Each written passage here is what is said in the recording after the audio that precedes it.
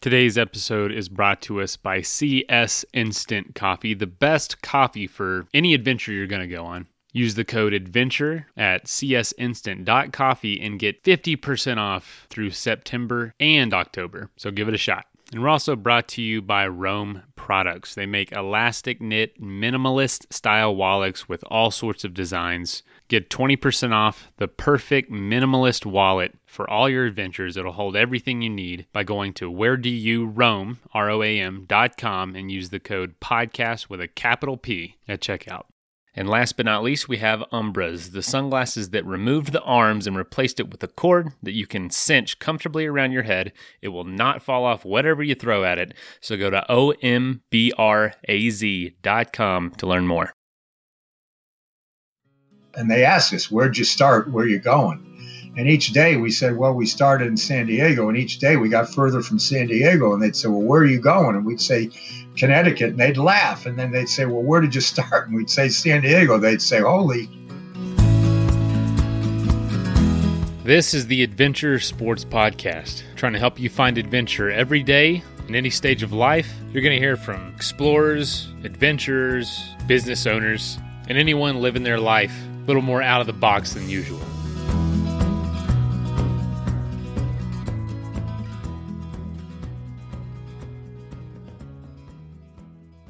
Hey folks, happy Halloween. We have just a real treat for you today with Bill Humphrey's story. He was on the 1973 sponsored Raleigh bicycle team, and they were the first American team to race in Europe in 1973 Tour of Ireland. And let me tell you, no one even gave them a second thought, being an American team. You know, Europe, it's just been ingrained for years, the cycling culture. And Bill gets to tell us a firsthand account of what that was like, what riding a bicycle across the country was like. He did that before this Tour of Ireland. And, you know, back in the 70s, what that was like, being a hippie, kind of by his own words. But it's just a great story. Get to hear from him. It's a little rushed. We didn't have a ton of time to do the interview, unfortunately. I could have talked to him for a week, I'm sure. But and what's so cool, the team's getting back together from 1973. This summer in 2020, they're going to be going back to Ireland to do the Tour of Ireland and for a reunion. How cool is that? But if you'd like to hear more about Bill's story, he's going to be at the Philly Bike Expo this Saturday, November 2nd, at the Philly Bike Expo, which is at the Convention Center. And if you want to find out more, email him at Bill, B-I-L-L, bikeguy@gmail.com. Love for you to support him. I'd love for you to hear this story and to hear it all firsthand, this huge wave of cycling that came over the States and that kind of had this osmosis between Europe and the U.S., and he was a big, big part of the beginning of that. So it's very cool to hear from him. Thanks, Bill, for doing this, and enjoy the episode.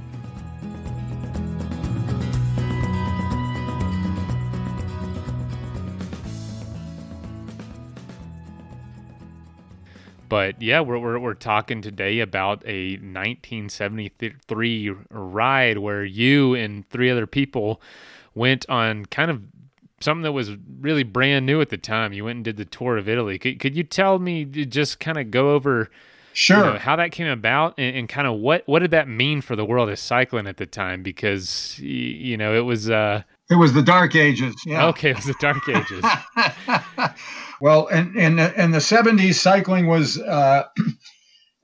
considered the modern era, but it was, we still, as a U.S. team, had not had any major results in international competition. Was that just based on skill level and kind of the age of there's the sport? So much to learn, and the Europeans, people don't realize that at the turn of the century, the sport was all American.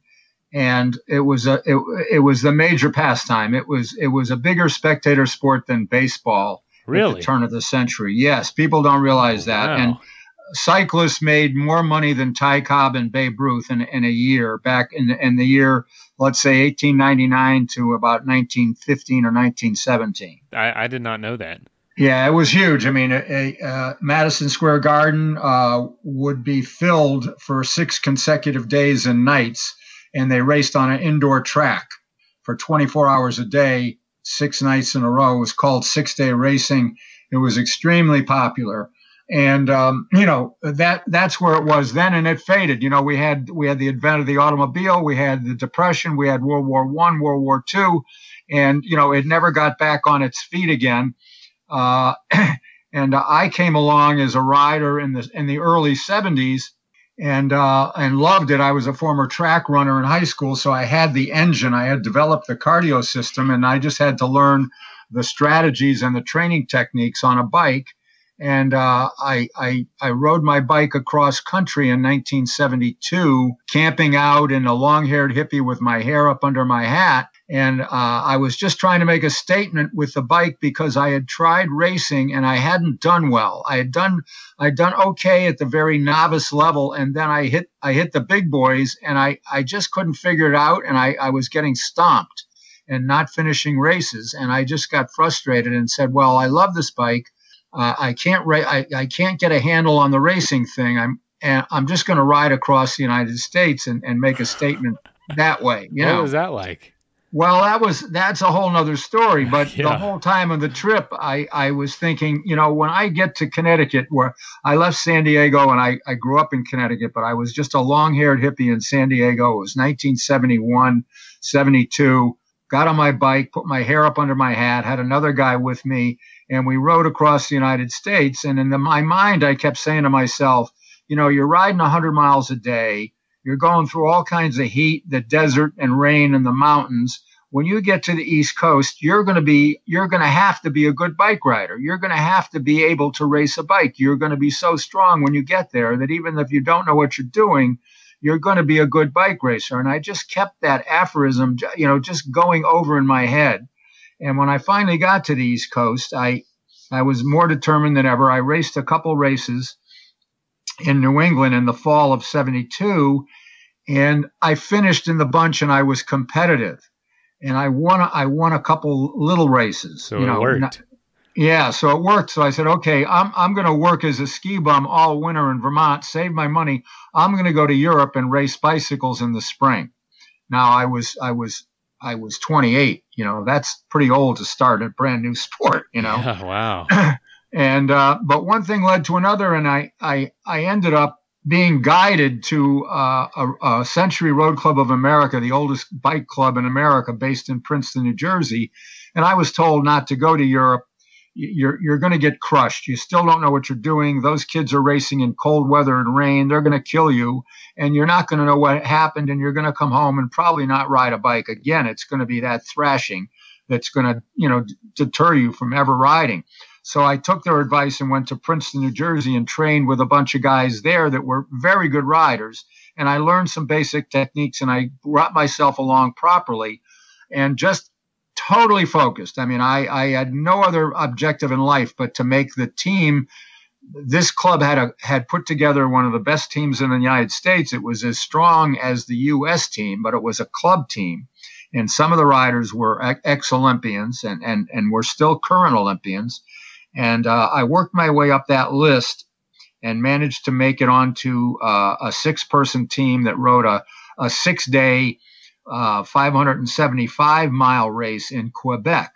And that was my indoctrination into big time, what you call stage racing, which is very popular in Europe. That's what the Tour de France is, and that's what the Tour of Spain and all these other big races are. They're stage races. So I finished this 6-day race, came home, went out to the national championships, and came in like 14th in the national championships. And the old man who ran our club, the grand poopah of this whole organization, had been negotiating with the Tour of Ireland to get an invitation to go race the 8-day, 750-mile race, the Tour of Ireland in 1973. I knew nothing of this. I had been so busy racing and training that I wasn't aware that the club was actually, selecting a sponsored team by Raleigh Bicycles and we were invited to this thing. And he said to me, well, you were like the 4th guy on the club to finish today. Go back to Boston with John and train, and you're leaving for Ireland in 2 weeks. And I was just like astounded, I mean, so what were you thinking? I was going, this whole cycling thing is getting out of hand. You know what I mean? Yeah. So, oh man. So, and John Alice was like a 3-time Olympian who had raced in France when he was a younger guy, and I was going over with him and John Howard, who was a 2-time Olympian and who had won the Pan Am gold medal in Colombia the year before. He was, these were legendary guys, and I was like brand new. I mean, I had just gotten a haircut, and next thing I know, we're getting off the plane in Ireland, and we're getting greeted by the press. And, it's a big time event there. So it's in the newspaper every day, and people are interviewing you and not giving us much of a chance. This was the first time that the Europeans, had seen an American team fully sponsored with a support system. They had seen individuals before. A lot of guys had gone over on their own to race in Europe, but nobody had ever seen a team getting ready to ride a stage race that represented the United States and robbing. What was the reception? Well, it was. They were glad to see us, but they didn't give us much chance. They didn't know anything about racing in America, and quite frankly, we just didn't have a great reputation because we hadn't been visible in Europe that much as a U.S. team. So they didn't give us much chance. And Phil Liggett, who has been the commentator on NBC Sports for the last 45 years. Was the commissar. In other words, he was the chief official for the race. And he was an Englishman. He's an Englishman who had his own race in England that was much more prestigious than the Tour of Ireland. It was called the Milk Race, and it was 14 days long, and it had all the best teams in the world attend it. Amateur teams now, not professional, amateur. And he was the commissar, and he interviewed us all over breakfast one morning. And, I didn't have much to say because I was so new, Well, when the race was over, I mean, John Howard won a stage on his birthday. They were shocked at that. And John Alice, my other teammate, got fourth, he got 5th place overall. John Howard was 3rd overall after 8 days, 750 miles of racing in rain, mountains, cold, miserable, whatever, against, teams from Holland, France, Scotland, England, Ireland. And we placed like 8th place team out of like maybe 16 teams. And one day I had my day in the sunshine, even though the sun hardly ever shone, but, I got away and got 3rd place one day. And when it was all over, Phil Liggett found us at the banquet, and he said, you guys have impressed me, and I am going to send an invitation to the U.S. Cycling Organization, inviting you guys to come to my race in Great Britain next year, the Milk Race. So it's not always possible to take a French press or a coffee maker out in the woods with you, but thankfully now you don't have to because there is a great option in CS Instant Coffee. They make 100% Arabica instant coffee in compostable packaging. It's perfect for the outdoors or whenever you don't have the time to make a fresh pot. And right now, you can save 50% on your first order by going to csinstant.coffee and using the code ADVENTURE at checkout. One of my new favorite pieces of gear is actually my wallet, and that's because it's been inspired by Simplicity by Roam Products. It's a minimalist style wallet, holds my cash, my cards, holds it really tightly because it's elastic, and it's probably eliminated my wallet size down by 60 to 70%. They offer a variety of designs from artistic to patterns, and they're machine washable if they get dirty. They come with a little carabiner so you can clip it to things like your keys or your lanyard. And they also offer a complete line of silicone rings with a variety of styles and colors. So if you're tired of carrying around a big bulky wallet, go to wheredoyouroam, ROAM.com, and use the code PODCAST with a capital P at checkout for 20% off.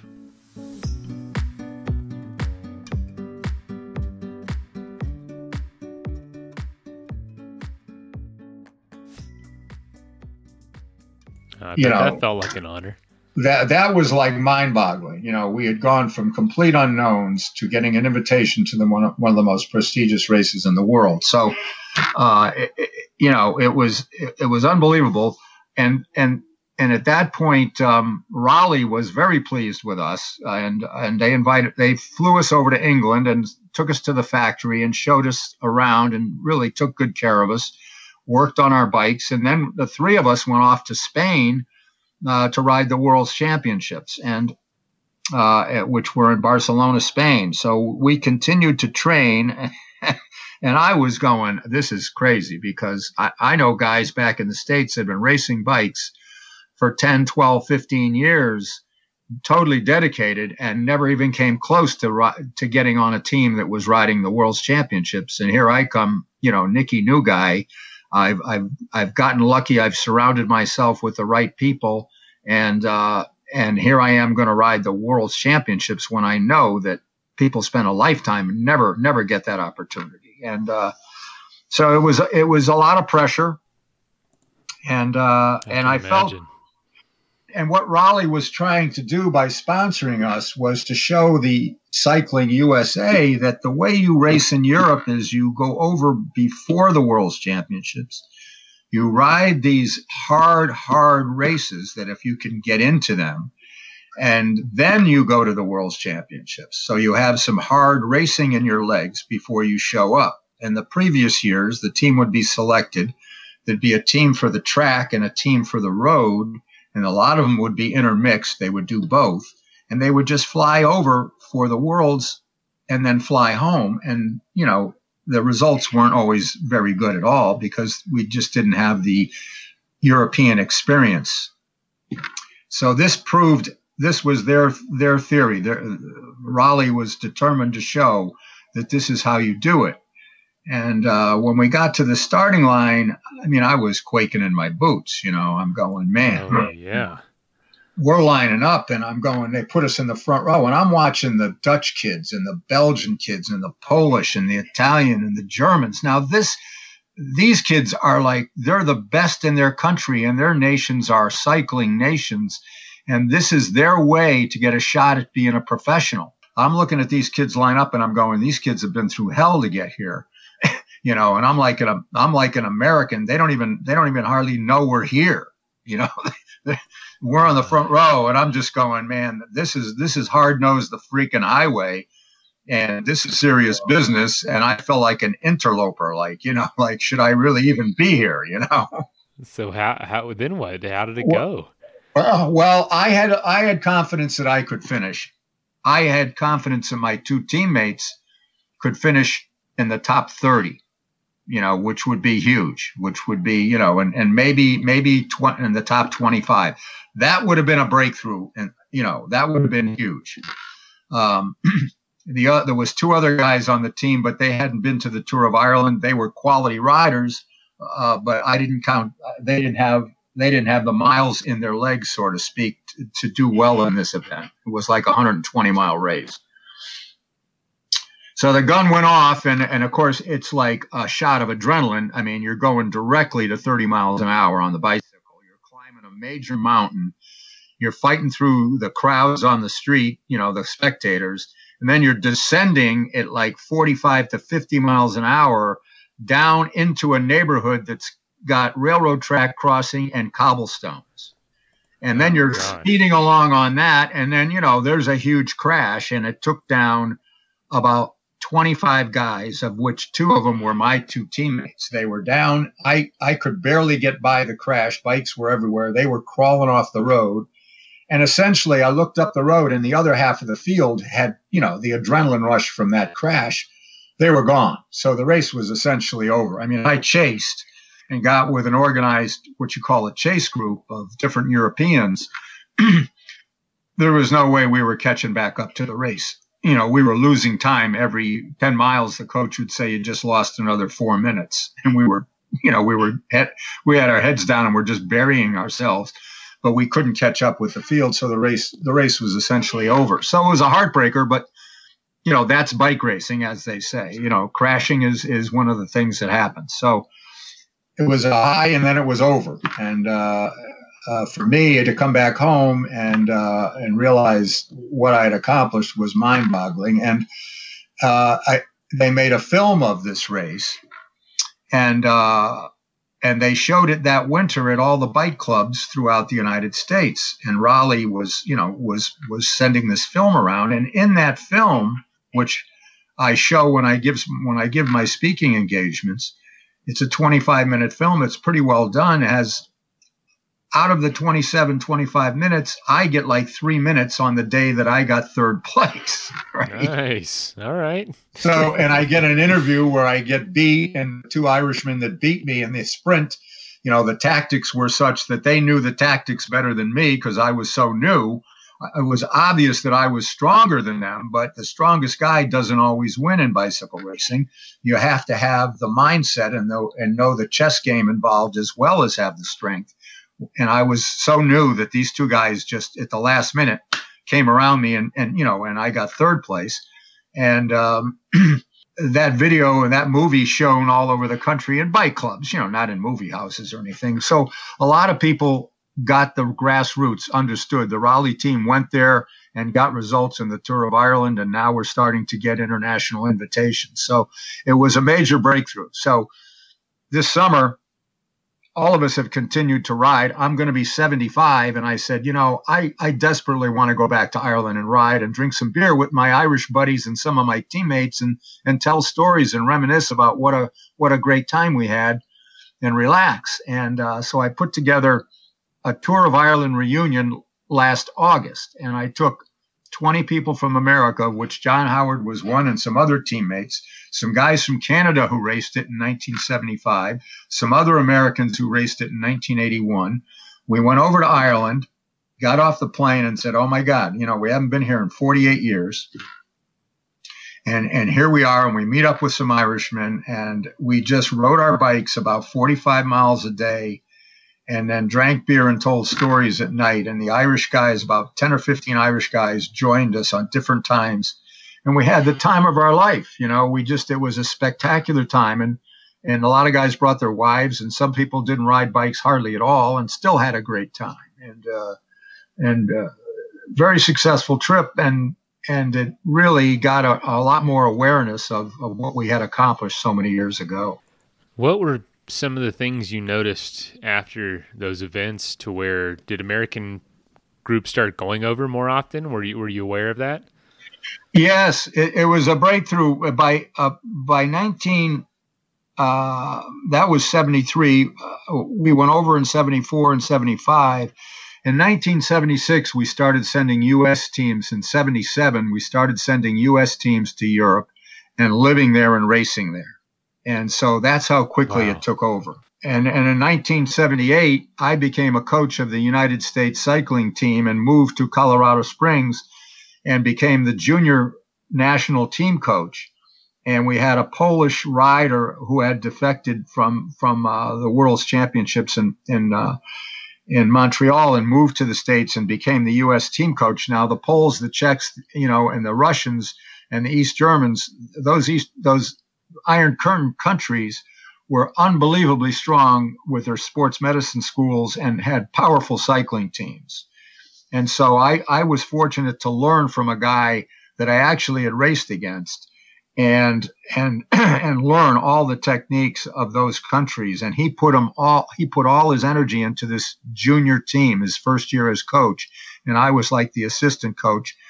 And we had a phenomenal team that included Greg LeMond, who would go on and win the Tour de France 3 times. Yeah. Oh gosh, you had Greg LeMond. That's awesome. So you knew him much younger. I know him very well. We've stayed in touch over the years. He's actually been to my house and helped me coach a local junior team here. Was his talent pretty obvious early on, or it was? And Eddie, the Polish guy, saw it instantly. And we had 4 or 5. We had like 10 really talented kids. They all went on to turn professional. They all went on to get medals in the Olympics, and they made a lot of money and traveled the world for many years. And now they're all retired and doing very well in business and so forth and so on. So that was a breakthrough to the next level. And then by 1980, we were very strong. And of course, by 1984, Greg turned professional when he was like 19 and stayed in Europe. And, you know, all of a sudden, 1986, he won the Tour de France. Holy cow. What was that like for you seeing that? Oh, well, it was incredible. And, you know, I felt grateful that I had lived long enough to see an American team. And also that same year, an American professional team made up of a lot of his younger teammates, sponsored by 7-Eleven, rode the Tour de France. So the first American team, professional team to ride the Tour was 86. And at the same time, Greg, who was riding for a French team, won the Tour. And so it was mind-boggling. I felt fortunate that I lived long enough to see, you know, my dreams come true. In other words, I started late. Me and my buddies were considered pioneers, and we got to see the fruits of our labor. In other words, it happened so quickly, and the program developed so smoothly. It was just amazing, just amazing. So for the last 6 months, I have completely switched over to Umbra sunglasses. And that's because they fixed everything that frustrates me about sunglasses. First of all, they removed the arms, so it's just a cord that connects the frame and it goes around your head. And it's able to cinch and securely fit against my head. Doesn't shake off at all, and when you pull them off, it's completely flat because there's no arms, so you can't break them. So I put them in my pocket and they're good to go. You can wear them in the river, you can wear them biking, you can wear them playing basketball outside. They're not going to fall off. And you don't get a headache from the arms pressing up against you. I was skeptical until I put them on, and honestly, I don't even have any other pair of sunglasses now. And also, they give back to the environment. They use zero plastic packaging. They plant 20 trees per every pair that's sold. And to date, they've planted over 125,000 mangrove trees. So if you'd like to get a pair, go to ombraz.com, and that is OMBRAZ.com.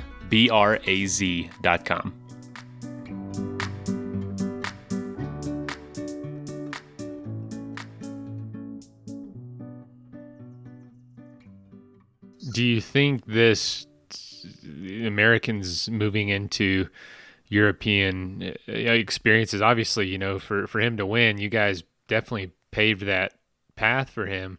Did you see it as being inevitable, or was this just kind of a shot in the dark and it started taking off? Well, it had a lot of momentum, and, you know, the Europeans know Americans through Olympic sports. And basically their thoughts were, you know, when the Americans try to do something seriously in sports, they usually get it done.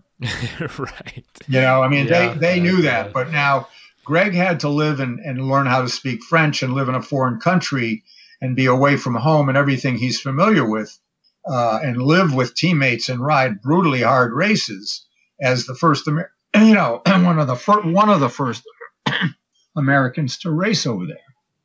And it was very difficult, and a lot of commitment there. Holy cow.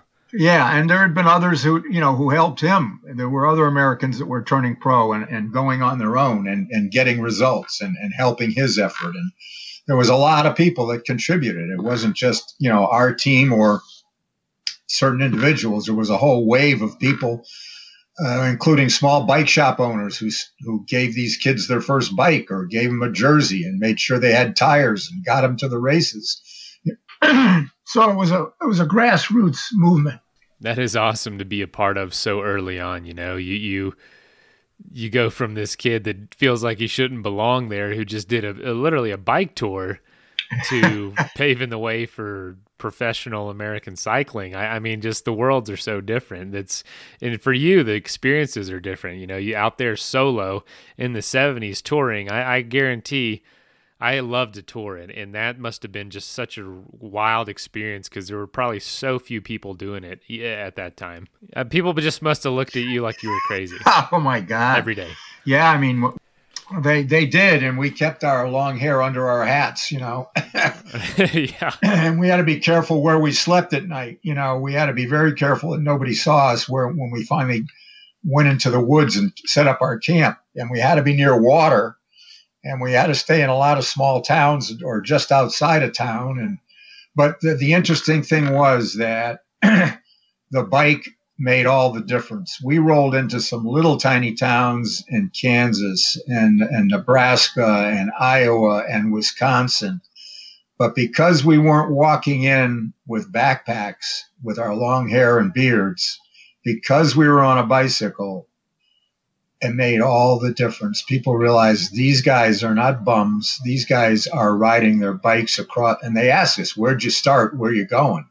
And each day we said, well, we started in San Diego. And each day we got further from San Diego. And they'd say, well, where are you going? And we'd say, Connecticut. And they'd laugh. And then they'd say, well, where did you start? And we'd say, San Diego. They'd say, holy crap, you guys, where are you guys going to sleep tonight? And we'd say, we didn't know. And they'd say, well, you can come over at my house and sleep in my yard. I'll fix you dinner. I mean, it was like, those kinds of things happened, Wow. That is too cool. And then, within not very long, you're lining up at these European races, just trying to place. That's amazing. That's just what a wild time to be a part of a sport as it's happening, Yeah, it really is. And to still be involved and be telling the story of it.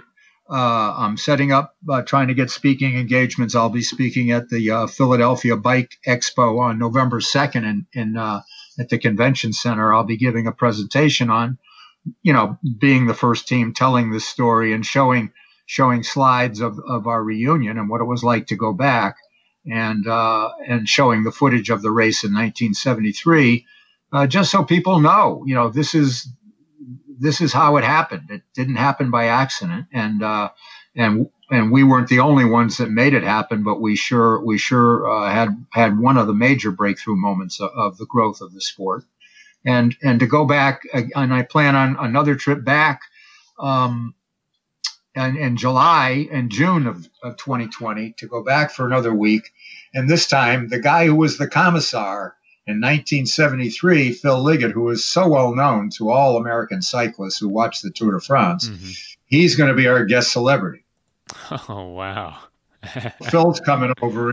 We're going to get to reminisce with Phil and ride bikes with Phil. And this is like 46 years later. What other sport can you do at that level 46 years later when you're 75 years old? You can't go out and play football. You can't go out and play basketball, You can't, you've given up the hockey skates by then, but yet a bike riding, you can still do it. And people are amazed, but, it's a great feeling. It's a great sport. And yes, I have been very fortunate to be a part of it. Yeah, that's a good point. I never thought about that. You can't do any other sport that well at that age. You know what I'm saying? But cycling, you can still crush it in your 70s, 80s even. Oh, yeah. Yeah. I mean, we went back to Ireland, and I made sure that this tour group, Wild Ride Ireland, I made sure that we got to the Gap of Mamore, which is way out in the northernmost part of Ireland. And we had to transfer by bus to get close. And I was determined that I was going to ride over that 24% grade in some places. Oh, gosh. I was determined to ride over that at my age, and 25 of us hit the bottom of that hill after riding 30 miles for a warm-up.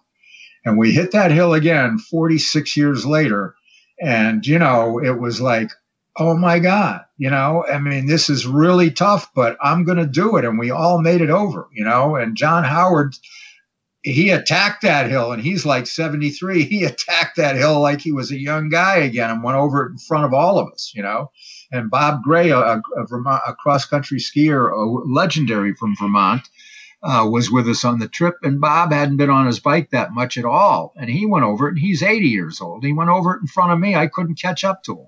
Unbelievable, man. You're right. There's not another sport you can really do that allows you to do it so late in life. That is too cool. Now, I know this is not part of the notes we talked about, but researching you, I came across a book you wrote called The Jersey Project. Is that something you talk about at all? Yeah, I had a lot of success with that. Yeah, and it's out of print now. I sold 4,000 books in 2 years, and I did it all by myself. I mean, I found the printer in China and had them imported to my house, and then I distributed every one of them myself. Good gracious, that's a full-time job, man. It was good, and I had a distributor in Australia, and I sent a lot of them over to Europe, of course, and it eventually got translated into German, and then I just put it to bed while I was ahead, and but that book is still a very popular book. Yes, thank you. And what is it about for folks that don't know? It's the history of cycling jerseys and how they grew in quality and in fabric and in sponsorship and the names that were on them and the riders that rode them. And it tells the story of the sport through the jerseys that riders wore. And just how they evolved over time. Yeah, and it alludes to the change in lettering, the change in sponsors, the change in fabric. Wow. And the change in racing and who was wearing what at what time in their career. Sports marketing really emerged through cycling. It's one of the few amateur sports back even finally in the 70s and 80s where you could put a corporate name on your jersey and go racing around the world, and the corporation would pay your club, a certain amount of money for you to wear that jersey and get results and get exposure for the sponsor. So that was a whole interesting dynamic to the sport. Yeah. And boy, we have not turned back since then, huh? It's been progressing in that direction ever since. Yeah. Now there's teams racing the Tour de France that, have $40 million budgets, It's still very small in regards to the American, football, baseball, and basketball. I mean, it's still tiny, and the wages are still not even close to what a professional football player makes in this country. But it's still grown in its own scale, no question. Wow. No question. So, how you said you're speaking around. How can people find out more about where you're going to be speaking and times and stuff? Yes, the best thing to do is email me at billbikeguy@gmail.com. And you can look on Facebook for The Real Bike Guy. That's my nickname, The Bike Guy. So have you had some impersonators or some people try to take it from you? Yeah, there's some other bike guys around, but none of them have been around since 1973. Yeah, they're not the real ones. No. Well, Bill, man, I really appreciate you coming on and telling this story. I have just such a unique point of view, such a unique story, and being there at the beginning of a sport that so many listeners love. And, I remember when I was a kid watching the Tour de France all the way through with my mom for the first time and just falling in love with it and getting a bike and just, it's just so cool to see someone who was there at the beginning of all that and can tell the story from firsthand experience. Really cool. You have to tell the story. You have to keep the stories, keep everything alive. Absolutely, man. Well, thanks for joining. All righty. I appreciate it. All right. Yes, sir. Take care. Bye-bye.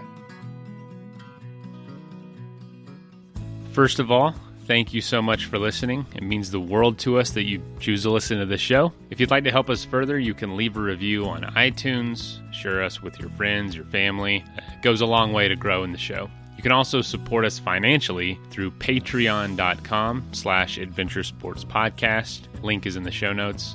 And also, if you have an idea of who could be a good guest for the show, we're always looking for people to tell their story about the outdoors or adventure. So if you know someone, please reach out. Email us at info@adventuresportspodcast.com. And until then, get out there and have some fun.